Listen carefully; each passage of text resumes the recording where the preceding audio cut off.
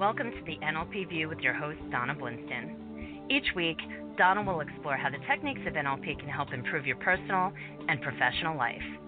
And now, here's your host, Donna Blinston. Hello and welcome everyone to the NLP View radio show. My name is Donna Blinston. On today's show, I am joined by Tim and Chris Holborn, creators of the Dynamic Spin Release, a technique that allows users to release their negative thought patterns, limiting beliefs, and physical pain in a matter of minutes. Dynamic Spin Release is a revolutionary approach and adaptation to NLP, neuro-linguistic programming. NLP is an applied psychology which focuses on the language used by the individual and how their choice of words affects their body and behavior. By listening to what a person says and becoming curious about what they actually mean and how they represent that to themselves, we can travel further into understanding what they are actually experiencing, understanding what must be happening for that individual to be experiencing what they're experiencing and behaving in the way they are. Dynamic Spin Release was developed by that very same curiosity, which led to the discovery of how problem states seem to spin in one direction and that positive states spin in the opposite way. Chris and Tim also notice that if you made a problem state spin in the opposite direction, then the problem disappeared. So I'd like to welcome to the show Tim and Chris Holborn. Hello, Tim. Hello, Chris. Hi, how are you? I'm fine, thank you, very well. And how are you both? We're excited to be interviewed by you, so thank you for inviting us. We're delighted to be here. Wonderful. I'm very, very grateful that you've joined me today. And I'm sure all of our audience are. There's been a lot of questions and a lot of curiosity into the technique and questions that have come through, which we'll go through on the interview. I wanted to thank you from my own personal side because I'm very passionate about NLP. I've heard about Dynamic Spin Release before. I know it's been around now that I find for 5 years. And I love linguistics. I love listening and working within their own reality, using metaphors and how they represent things for themselves. And I think it's a very elegant technique that's very respectful for the person. So for me, creating the technique in itself is a big thank you, and for joining me to share with our audience how you came about it, how it can be used, and how it can benefit our audience it's wonderful. Excellent. So would you mind telling us, if I start with yourself, Chris, a bit about yourself and your background? Okay. I was originally studying to become a psychologist at the university I attended. This was back in the mid-1980s, and my dream was to become a clinical psychologist. And then about my senior year in college, I was 20 years old, and the year was 1987, and I found out about this really exciting new technology for working with people called NLP. And so instead of becoming a clinical psychologist, I decided to pursue a career in NLP, and that was about 26 years ago, and I got really lucky because as soon as I graduated with my degree in psychology, I met Tim 2 weeks later, and he offered me a job. He had an NLP institute, and so we've been working together now for almost 25 years. Wow. And I guess, and for Tim, would you mind sharing our audience a bit about you and your background? Yeah, my background originally is I was trained as a psychotherapist. And I got into doing workshops, and I was teaching people how to deal with stress and stress-related issues. And I remember I was doing a training at the University of Utah, and for a group of health faculty. And on break, somebody came up and said, "You're visual." This was about 1980. And I said, "Oh yeah, how do you know that?" And she said, "Well, you keep looking up." And I thought, well, that's kind of interesting. So I began to investigate NLP and became immersed in it, and have been involved ever since. I've especially worked in the area of NLP in health, but also in the area of NLP and how you create your experience in reality. I've co-written a number of NLP books, like NLP, The New Technology of Achievement, and Beliefs, Pathway to Health and Well-Being, and Innovations in NLP. And so NLP has been basically my the bulk of my career. What brought you into the journey of NLP? What made you decide that was definitely the way you're going to go? Because when this woman said, "You must be visual," the rest of the story is she gave me a manuscript that was an unpublished. It was the unpublished version of NLP Volume 1, and so I began to read that, and I became fascinated with it. And I thought, this might be something that actually works consistently.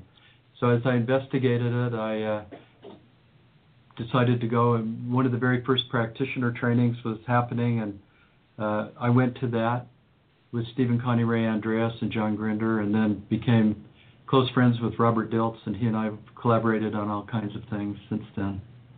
And for me, when I was at the university, getting my degree in psychology, I studied extensively Freudian psychology and Gestalt therapy and behavioralism and Jungian psychology, all these different forms, and decided I wanted to go into cognitive psychology.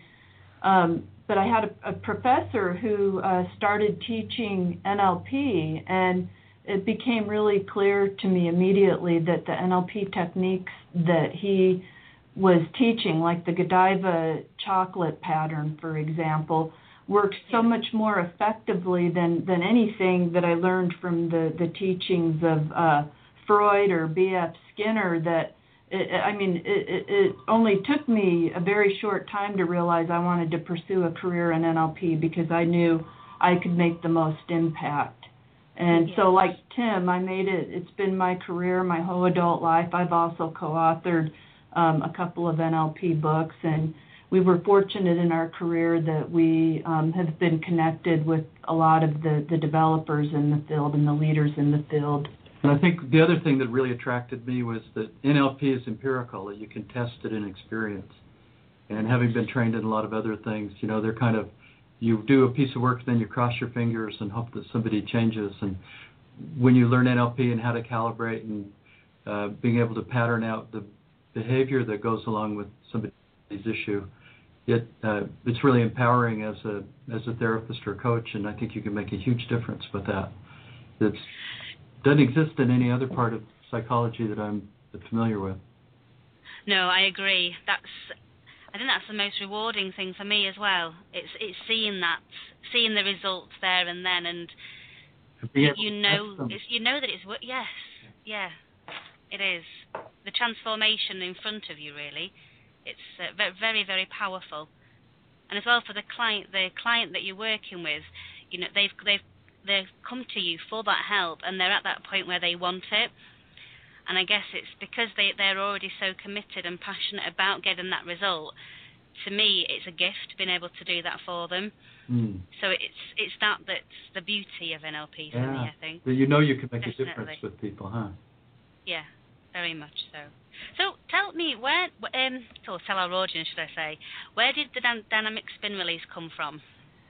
Well, it was a bright sunny morning in the spring of March of 2008, and I had a headache, and Tim and I were sitting at the table reading the paper, and rather than take an aspirin, I asked Tim if maybe he could do some type of an NLP process with me to help me, my headache go away. And so he basically, asked me, said, show me where the headache is, and it was on the right side of my head, and he said, okay, we'll pull it out. And, this is called overlapping in NLP, where you take a symptom, you basically pull it out and ask, what do you see? And make a visual representation of the pain. And so then you're getting, the submodalities of that. That's called overlapping. So I pulled the pain out, and the submodality image that I got was kind of like a cartoon-like red, pinkish brain that was kind of throbbing, but there was something different in this submodality image that I'd never seen before, which is that it was literally turning. It had a spin direction to it. And I told Tim that was really weird. I'd never seen that before, and the spinning motion. So Tim just said, well, gosh, why don't you just reverse the spin of it, spin it backwards as fast as you can, and see what happened. And so I did that, and a few minutes later I noticed that the headache had disappeared, and I didn't really think anything of it, but then I do a lot of one-on-one coaching work and client work, and I noticed that when I started talking with my clients, they were using a lot of spin metaphors in their language. Like they were saying things like, I have this idea that's been going round and round in my head, or one client said that he was having problems with his family and it was like a vicious cycle. And when I asked him, oh, well, gee, if you were to think about it as a vicious cycle, which way is it turning? And he said clockwise. And then I had another client that came in and he was telling me about a problem, and he was twirling his foot around in a circle as he was talking about it. And so I asked him to stop twirling his foot and to reverse the spin of it. And he couldn't keep talking about his problem anymore. So we just started playing around with this in our practice, where we'd have people take a problem, pull it out, find out the spin direction, reverse the spin of it, get it going faster and faster until whatever they were dealing with disappeared, and suddenly something very, very, very interesting spontaneously started happening. And for both of us, clients would get something back, like they'd have a metaphorical representation. Or a symbol. Or a symbol. So it'd kind of like, you'd spin it in the reverse direction so fast it would all fly apart. And then they'd often get kind of like a gift or a metaphor from their unconscious mind that would often be a healing metaphor. Like a rose or a treasure box or a rainbow or... a diamond ring or something that was obviously of value. And so we started having people explore what is that about, and found that when you put these two things together, people could have some really dramatic responses. Really transformational healings. And from there, Donna, we've created several processes and techniques. So there's not just one technique, but we've created all kinds of different techniques for releasing critical voices, or for beliefs, or even how to find your higher purpose or work with goals. So it's not just one technique, but it's a set of techniques. And what kind of feedback have you been getting from your clients with that? Is it immediate, or are you finding that there's more and more shifts are happening for them over a period of time? What kind of feedback have you been having? Both kinds. What's interesting, I'll give you some examples. In our practitioner training, one of our students is actually a fitness trainer, and she is a very fast but long-distance runner. And she got up, and it was early in the morning, kind of dark, and she ran down the street, and there was an uneven part of the sidewalk that she was on, and she tripped on it and fell down, and basically cut her hand really badly, and almost cut her little finger off, and she had to go to the emergency and have that repaired, and she could barely move it, and missed the next session with our program. But so I saw her like 6 weeks after this happened, and she was showing me what happened, and she could barely move her finger. So I said, well, let's try this, and I had her spin it out and get the metaphors back, and there's actually more to it, a little bit more to it than that, but she spun it, and suddenly she could move it, and she was very excited, and that was sort of an instant experience, and often that'll happen. Yeah. Sometimes what you find I found with chronic pain, like if somebody has maybe they've got a chronic issue that's been going on, that you'll see it incrementally change. Yes. But when we keynoted the Belgian conference, I asked for a volunteer, and a woman came up, and I said, so what's your issue that you want to work on? And she said, well, I have a belief that I'm no good and I don't deserve to have anything. And I thought, oh boy, that's great, because we had this big audience there, and I wanted to demonstrate, and I thought, this is a big belief issue. Is this going to even work? And this was when we were first starting to do it. And so we went ahead and did the basic process, and amazingly, you carry on from she had that transformation. Yeah. In that moment. Yeah, so often you'll get that. One of our, we've asked a lot of people to write in and share their stories with us, and if you go on www.dynamicspinrelease.com website, people could see all the different ways that it might be used. You've got some videos on your website as well, which are it's a beautiful video, and it also shows then the lady 6 weeks later and her result and what she's experiencing. Yeah, that's on the www.nlpplanet.com website, and I worked with a woman who basically when she was 3 years old, she was crawling around on the floor, and she put a power cord in her mouth, and she bit down, and it nearly blew her face off, and she was burnt so bad that literally they were almost going to have to amputate her tongue. But she got to keep her tongue and had to have about 30 plastic surgeries as a result of it. And so when she came to me, I couldn't tell that she had an accident, but we worked with the belief that, you know, it wasn't safe to speak or to say what's on your mind. And of course it's because she got so much ridicule as a kid from all of the, you know, deformities from the accident. And so we worked on that, and I mean, literally that's where we got our tagline that you can release a belief in less than 8 minutes, because I worked with her, and it actually took about 7 minutes to go through the process. And she contacted me about a month later and said that her whole life was different, and she'd been working on this for 30 years, and it was the first time she was able to completely let go of the emotional trauma around that accident. And we hear a lot of stories like this. Tim and I have had the good fortune of not only being able to do this work in our private practice with our clients, but we've also been able to teach our 2-day dynamic spin class throughout Europe and Australia and Mexico and Canada and the U.S. And in April we'll be teaching it in Japan. And so we teach it to other people, and they go out and do it. And the stories we hear are remarkable, especially the ones from parents working with children. And we've had parents that have done this with children as young as 3 or 4 years old. And we found that the children learn it so easily that they just start spontaneously doing it with themselves. And so that's another exciting aspect of this work. I can see it working with everybody, but particularly with children, because I guess for children there's no question or resistance around anything. No. They will just do whatever it is you say that's happening, because it's real and it is there. There's no question. The conscious mind doesn't get in the way. It's just done. Yeah. With children. And I've done really powerful belief. I had a little girl who had a belief that she wasn't smart and she couldn't read. She was 11 years old, and she was in a special reading class.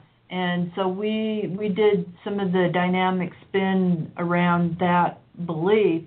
And her mother called me up 2 weeks later, and apparently the little girl, just all on her own, marched herself down to the school counselor's office and basically told him that she could read, and pulled out a book and started reading it really coherently. And so they literally that day they pulled her out of her special reading classes and put her in a normal reading class. And so I could tell you a lot more stories about kids, but to me it's so neat because, you know, our limiting beliefs and our identity and who we are is formed, you know, starts forming as children. And sometimes we have these traumatic experiences, and they happen over and over, and they get generalized into beliefs, and they can cause trouble later in life. And what's so neat is if you're a child and every time you have something happen that you feel bad about, if you learn how to just spin that out, then you're going to be keeping a lot of, you know, limiting beliefs from developing and have a much better life. So I love that we can do this with kids. And just to add to that, with children, you know, you think about so many NLP processes are at least some of them are cognitive, and you can't really go to a 6-year-old and say, well, drop inside and identify which resource you want, blah, blah, blah. You have to make it simple. And this sort of fits with our natural way of thinking metaphorically, and I think that's part of the reason it's so easy for children. Yes, I can see how it would work as well with children that are suffering from something within the autistic spectrum, especially the children that are suffering from the videos and the scenes that they're seeing that are flashing around them really quickly, being able to reverse that should, in theory, should help them control the state they're in and get that sense of peace that they're often.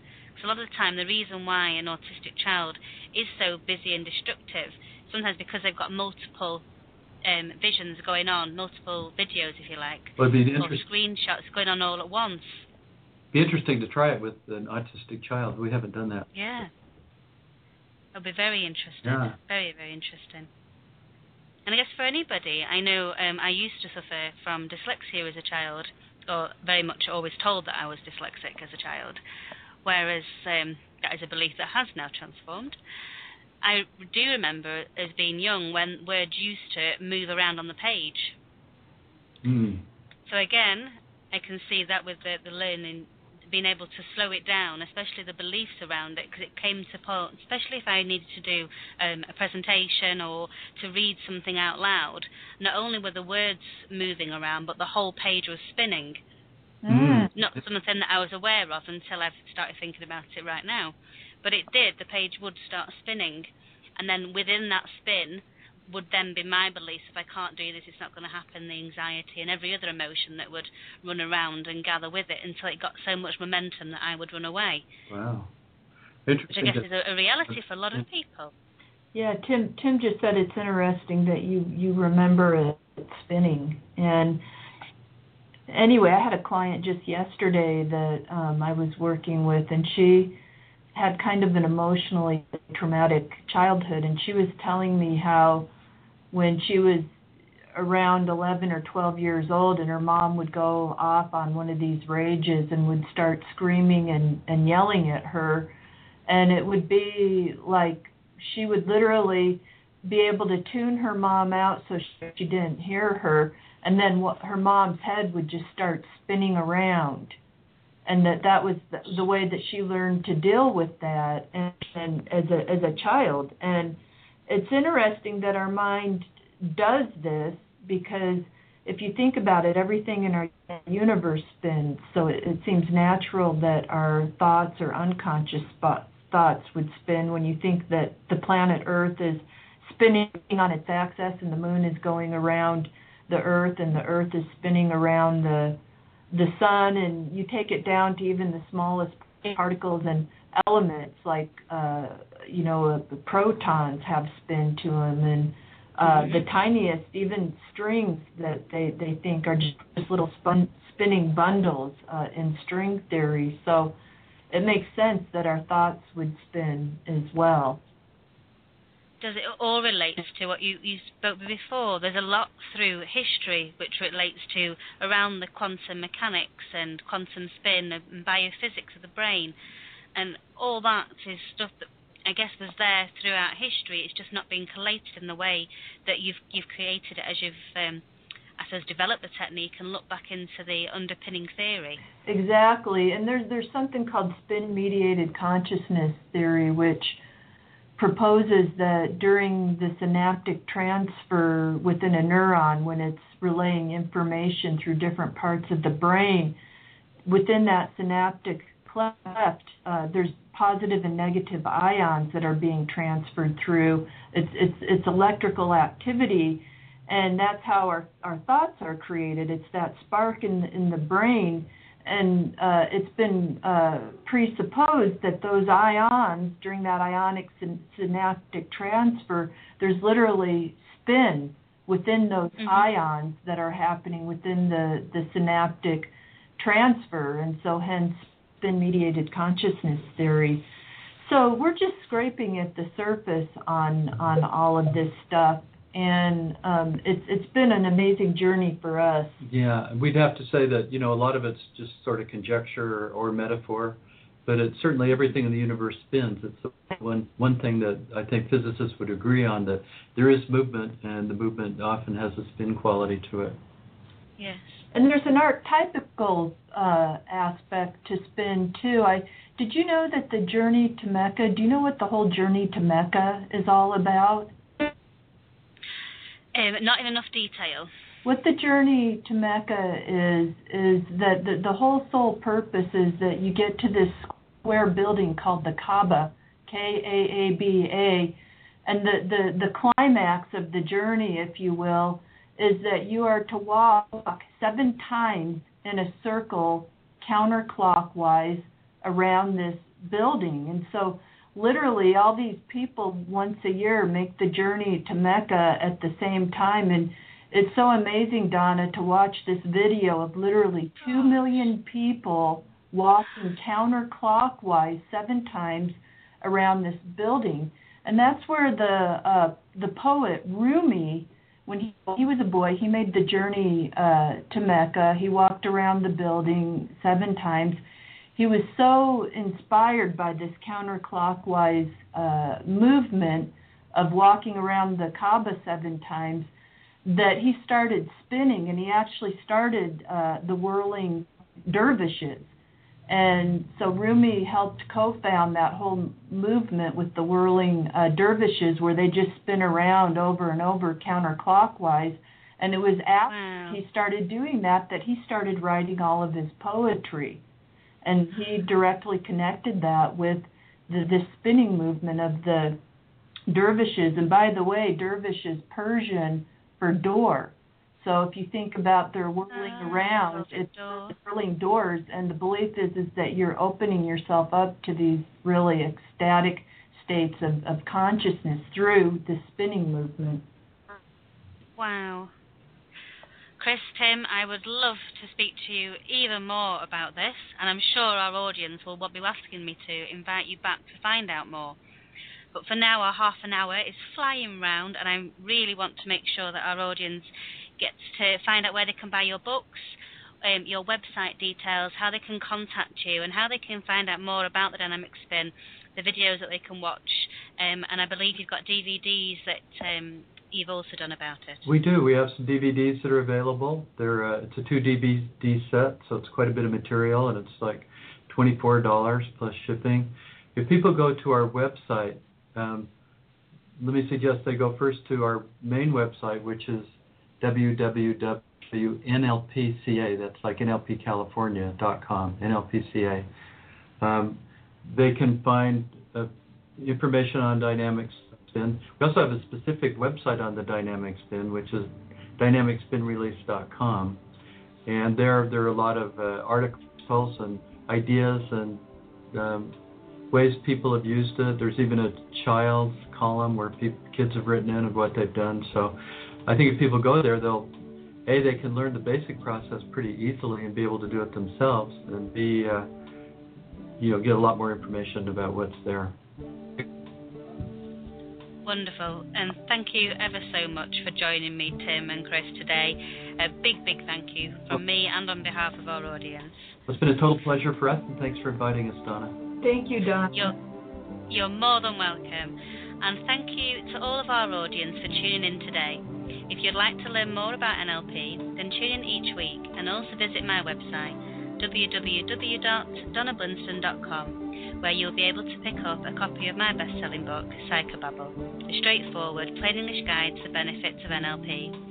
Also, visit theorganicview.com and sign up for our newsletter, which will keep you updated with the up-and-coming shows and guests and the online workshop.